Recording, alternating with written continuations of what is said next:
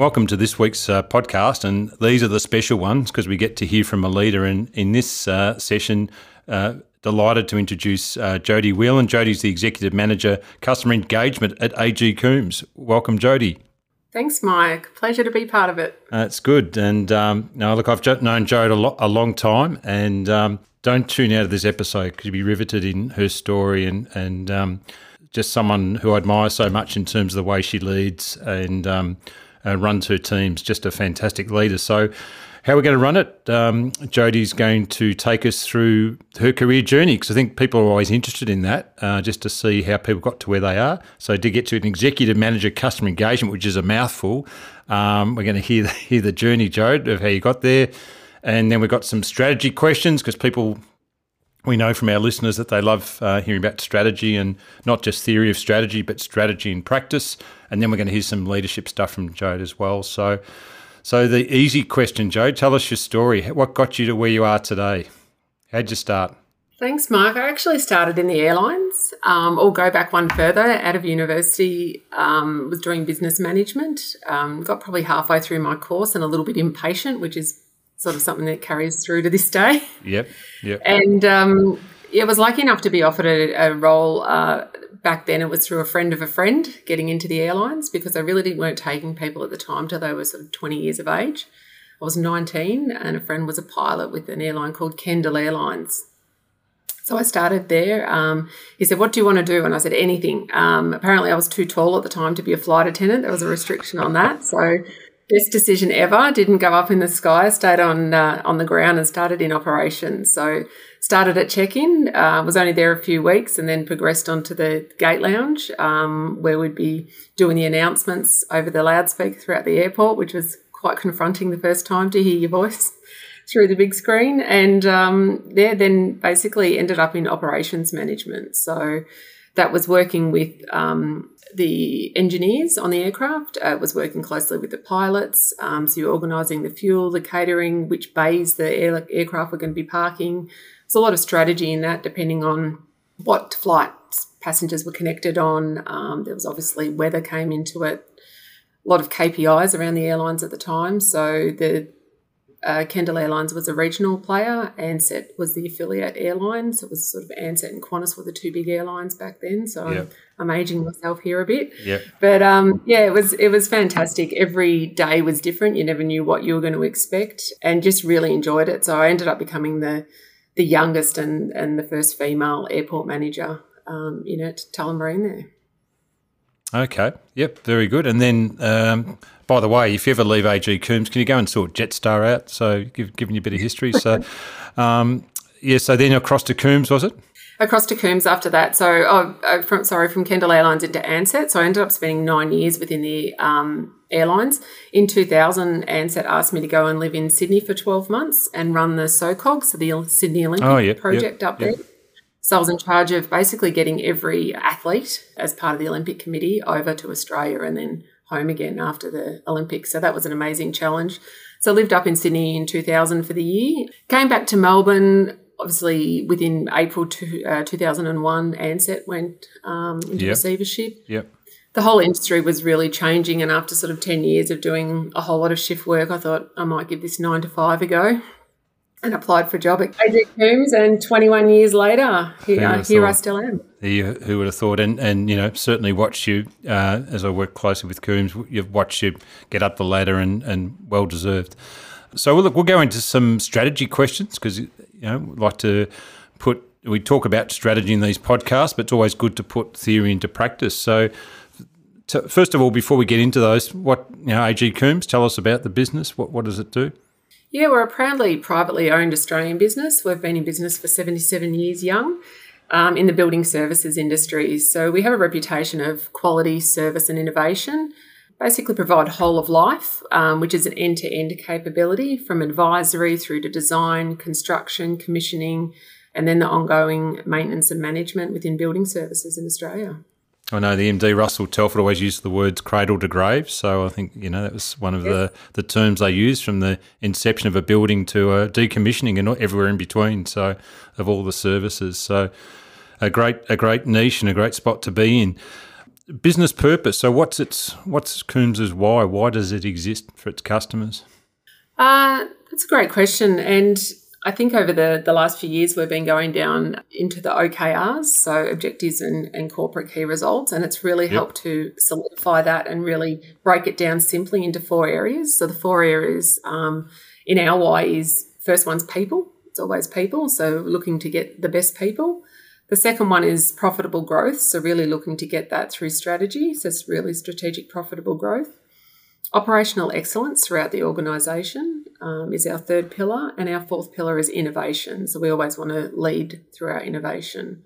So I think for us, the why is around people, profitable growth, operational excellence, and innovation. Innovation, yeah. And it's good to put theory to practice, because we've talked about OKRs in this podcast, I think last season or something. So great to hear an organisation that lives and breathes them and working through them. So, as just a reminder for people listening in, OKRs are about measuring strategy, so that right from top to bottom, people can say we're all working on the right things, not all over the place, working on different things, from a strategic perspective. Yeah, it's really helped us and been able to align our thinking as a business. Yeah, it's great.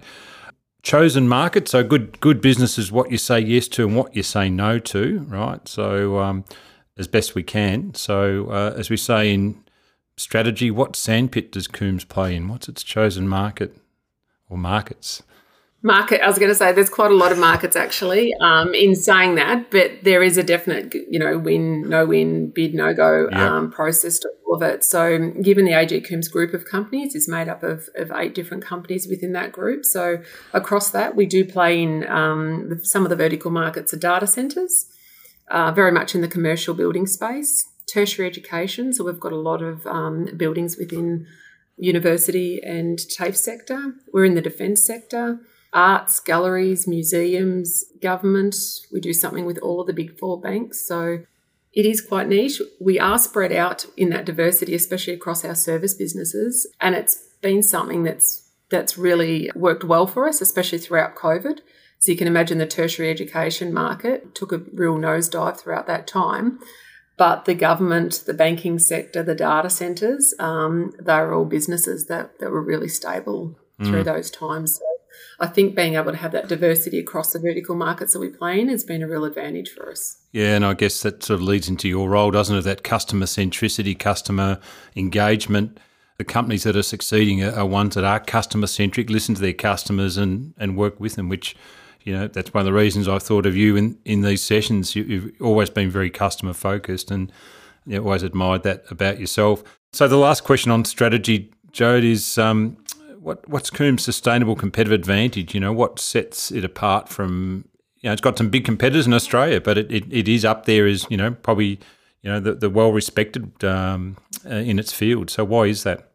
I think there's a couple of things. I think firstly, it's knowing and understanding our customers. So like you alluded to in my role, it's very much understanding what our customers' requirements are, where their strategic vision is, making sure we're aligned with that we're consistently delivering to them, and that we're getting it to them on time with fit-for-purpose products. We're also making sure that we're ahead of the game from an innovation perspective. And as we spoke to, and I know you've spoken to, given examples before, that, if you're getting off the plane at midnight in Hong Kong, you see a McDonald's there, even though you might not be a McDonald's fan, you're going to go there because you're going to get a consistent service on time and it's good quality. So we're just making sure that we're always consistent within our market. Yeah, that's good. I always, not a great McDonald's fan, but I really admire their model that, as you said, as the customer, the ones that they aim for, they know what they're going to get and they go there for that very reason. So I think they're always a good analogy. All right, we're going to switch now from strategy to leadership. So I'm going to ask you a few leadership questions. So the first one is role models. Who are your role model, or who is your role model leader or leaders? It could be some people you've met, some you haven't met but read about. Who are they? I'm a pretty avid reader and podcast listener, so I actually have. I'm making notes as we speak, so because I know you read a lot, so I'm going to write some of these down. Yeah, so there's actually, I might disappoint you here, sorry, there's not one person, because I like to take traits from so many different people. Yep. But I think coming back to what I was starting with on the journey is people that lead by example. So Kendall Airlines, the owner of that was Don Kendall. Got to meet him quite a few times and know him quite well. And, by the end, he was an extremely wealthy man, had an Order of Australia medal, etc. So he'd come to the airport. He could have easily been sitting in the executive lounge having a few drinks before he got on his aircraft. But he'd also make sure he came down, he spoke to all the employees, he'd come down to the ground level. If he saw the baggage loaders were really busy, he'd go out and he'd help throw a few bags on there with him. That's impressive. He was really amazing. He'd always walk into the operations centre, and I remember one night what are we waiting for? Come on, it's an on-time departure. And I'm like, I've got to wait for someone to come down to run. We'd had to order some extra fuel for this flight because the weather was pretty bad. And I said, we need to get the manifest out to the pilot. And he's like, well, give it to me. I can walk it out. I've got 2 legs. So he sort of walked it out to the plane, and I don't know, just that sort of thing is leading by example. And I've tried to make sure I do that, and leaders that do that, I really admire them. Next time I'm down at Coombs, I'll see if I can install a fan coil unit or something like that, just to try and show some leadership skills. So that's an air conditioning joke for anyone that doesn't know air conditioning. So it's always good to look back in life, either in business or leadership, and go ask 2 questions: what's worked, what hasn't. So for you, looking back, what's worked for you, what hasn't? I think what's worked is that I've always been an authentic leader. You get what you see. You get what you see, yeah. Get what you see. I'm pretty comfortable that I'm a pretty good communicator. I always try and get back to the ethos of operating with honesty and integrity. And at the end of the day, honestly, just being able to have a laugh. You've got to find some fun in it. You're working long hours with these people that are, your family at work. So you've got to make sure that you're supporting each other. You're strong. I asked actually one of my team a few weeks ago, we were sort of giving some peer review to each other, and I said, all right, we'll go around the table and you've got to name 3 words that you would say about your leader and what the skills are. So I'll share mine. They came back saying I was strong, supportive and fair. Yep. I was like, I'll take that. Yeah. In Mind Shot world, we call you a straight shooter, Jode. And that's a compliment, that you're a straight shooter. So there's no guessing, and I think that's what people need in leadership. On the flip side, though, what hasn't worked well? Yeah, what hasn't? Yeah. I think in doing that in operations management, again, we'll come up with something, and I'm very reactive as a leader, which sometimes hasn't served me well. So I did a course in 2018 that you're aware of, a leading edge course, which was fantastic. And one of the key takeaways I took out of that I'm still using 4 years later, it was a little stop sign with a 5 in the minute, and it's take 5. So I still have that on my computer, on the bottom of my computer. So sometimes, especially if I'm a bit riled up about something, just take 5, have a think about it before you respond, run it by a peer. And in doing that, I've been able to get some better outcomes. Yeah, no, it's a good tool. A lot of leadership reading I've done over the years, they say if you are riled up about something, draft your email up, don't send it, just sleep on it overnight and then have another look in the morning and just see if you still really want to send it. So that's good. Now, this is going to be an interesting question, motivation. So, you're right up there in my book in terms of motivation. Tell our listeners, how do you keep yourself motivated? What are some of the things that you do? I like to keep learning all the time. So from a professional and a personal perspective, I think we just always need to keep learning in life. So from a professional perspective, over the years, I'm continually asking, what courses I can be on, or just learning from our technicians, going out and spending a day in the life of a technician, learning what they do on a day-to-day basis. I've recently completed the director's course with the Australian Institute of Company Directors, which was really fantastic and challenging.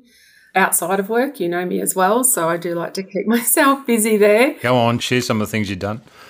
I've always loved running because it's my place. So before work, I get up 4 or 5 in the morning, depending on what I've got on for the day, and get out there. And it's the way that I set myself up for the day is to go for a run with my kelpies. And over the last few years, I've transitioned that from marathons into ultra running. So trying to work out how far I can push my body without breaking it. And it's not just a physical thing, it's a real mental thing as well. So, doing a lot of reading. Well, we come back to a book, Mike. So one I'm reading at the moment that I'm enjoying, it's called Do Hard Things, Why We Get Resilience Wrong and the Surprising Science of Real Toughness.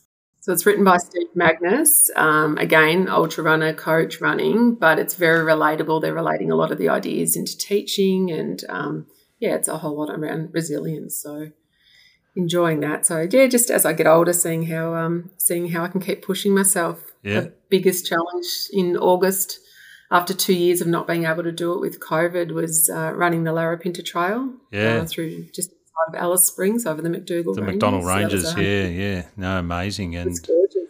I tell you what, every time I see you, Jode, I feel exhausted by what you tell me you've been doing. So it's impressive. Last sort of leadership question, because we probably need to wrap up, is what attributes do you think leaders need to excel today? And I think you've talked about a few already, but what are the things that you think leaders need to be working on? I think they need to remain agile. Mm-hmm. The environment is adapting, and that's never been as prevalent as it has over the last couple of years with COVID. So I think we really need to be agile. Resilience. So again, coming back to the book that I was just talking about, I think that we really need to be resilient as leaders and continue. And I think one of the best things we can do is just to continue to develop the talent within our teams and recognise everyone in the team and how unique they are and how we can best build the talent within your team. Well, that's a good note to finish on, Jo, because I think, you're certainly one that exemplifies that role of a leader that really does bring their team along. I know some of your team, and they've got you on a pretty decent pedestal. So for what you've done for them in terms of your belief about growing people, you live and breathe that every day, I think. So that's a credit to you. So we must wrap up, but look, appreciate you being on the podcast. So Jodi Whelan, AG Coombs, customer engagement. Well, I'm going to get this wrong now. Executive Manager, Customer Engagement. It is a mouthful. It is a mouthful. I'll give you that. Yeah, that's it. Really great to talk to you. It's been fun, and look after yourself. Really appreciate it. Thanks so much, Mike, for having me. Thanks for listening. If you want to connect with me, you can via my website at bcag.net.au. Twitter sign is Michael Burke 173, as is my LinkedIn address is also Michael Burke 173. You can also connect directly at mburke, that's MBURKE, at bcag.net.au. Also love it if you could rate, review and subscribe to this podcast, and thanks very much for listening, and see you next time.